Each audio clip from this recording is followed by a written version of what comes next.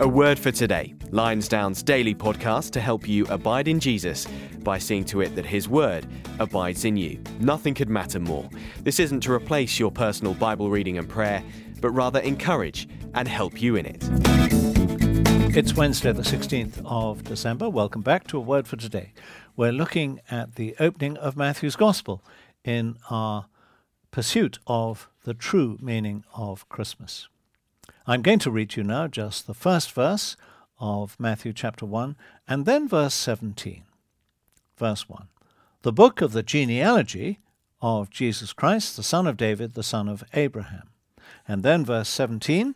So all the generations from Abraham to David were 14 generations, and from David to the deportation to Babylon, 14 generations, and from the deportation to Babylon to the Christ, 14 generations. Now verse 17 is a summary of the verses that have just gone before, those three sections, 14 generations, Abraham to David, secondly, David to the deportation, and thirdly, the deportation to Jesus Christ.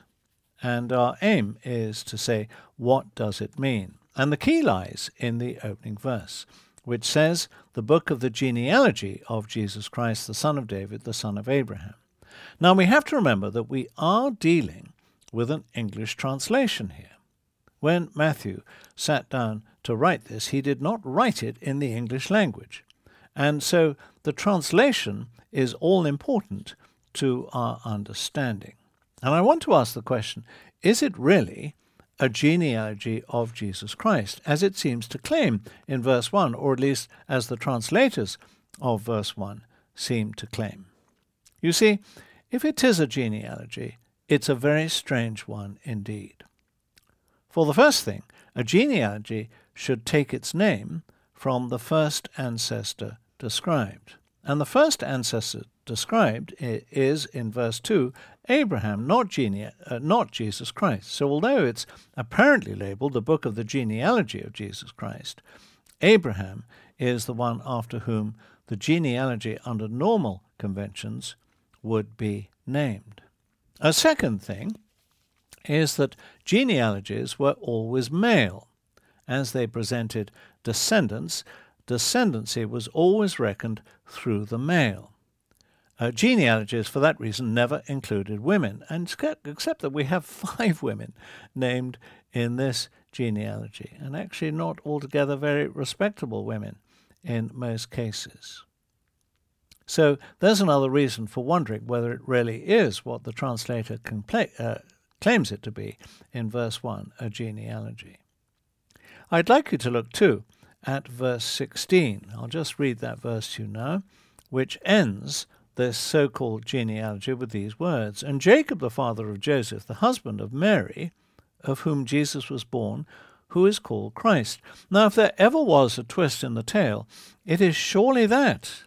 Because up to verse 16, we think, according to verse 1, that we are reading about the family tree of Jesus Christ. And then verse 16 tells us, no, you're not reading that at all. You're reading about the family tree of Joseph, who, as we all know, was not the father of Jesus Christ. He was thought to be by many at the time, but he was not. But rather, we've been reading of Mary. And so we see that the connection makes a gigantic shift to a very genealogical source, which is female, which is the person of Mary. So, there is another reason for saying, is this really what it claims to be, a genealogy? It should also, as a genealogy, record a continuous chain. And if we look at this, and if you worked hard and researched it with your Bible, you would see it contains many unexplained gaps. So although it's systematized to be presented as 3 groups of 14 generations, in fact, that has been fashioned deliberately like that in order to convey a teaching message. Many generations are missing from that. So in that sense, it seems to be much more of a carefully crafted and shaped teaching lesson than an actual genealogy. a family tree. And there's another point too, which is that there is another so-called genealogy of Jesus Christ. It's in Luke's Gospel. It's in Luke chapter 3. That genealogy is entirely different from this one. Luke starts with Jesus and then goes down from the top, whereas Matthew has gone up from the bottom. But what's interesting, when Luke starts with Jesus, he goes down a different line altogether to David. Jesus, according to Luke, doesn't come through Solomon at all. It's only at David that the Lucan list then joins to the Matthew list. But it is very different because it then continues past Abraham to Adam and finishes with God. Whereas we all know that, or the Bible clearly teaches, whether people believe it or not, that Jesus' father was Almighty God. And according to this so-called genealogy at the beginning of Matthew, Almighty God is not even mentioned. So, how are we to understand this? Well, the answer is quite simple. It's not a genealogy. It's serving another purpose. There's a story of an American Airlines flight making an internal flight, and before takeoff, a stewardess gave the safety briefing, which, of course, was hardly listened to by anyone. That's usually the reaction, isn't it? People sip their cocktails and talk to each other and read their magazines. The plane took off, and then when it was preparing to land at its destination, the pilot discovered that he couldn't lower the undercarriage. He could not rectify that fault, and so he had to broadcast to the passengers on the aircraft that, I'm afraid, ladies and gentlemen, we are going to have to perform a crash landing. And to prepare you for that, there is going to be another safety briefing. The stewardess, after that second safety briefing, said she had never had a more attentive audience on any plane than those who listened to that safety briefing. Because, you see, they had a reason for listening.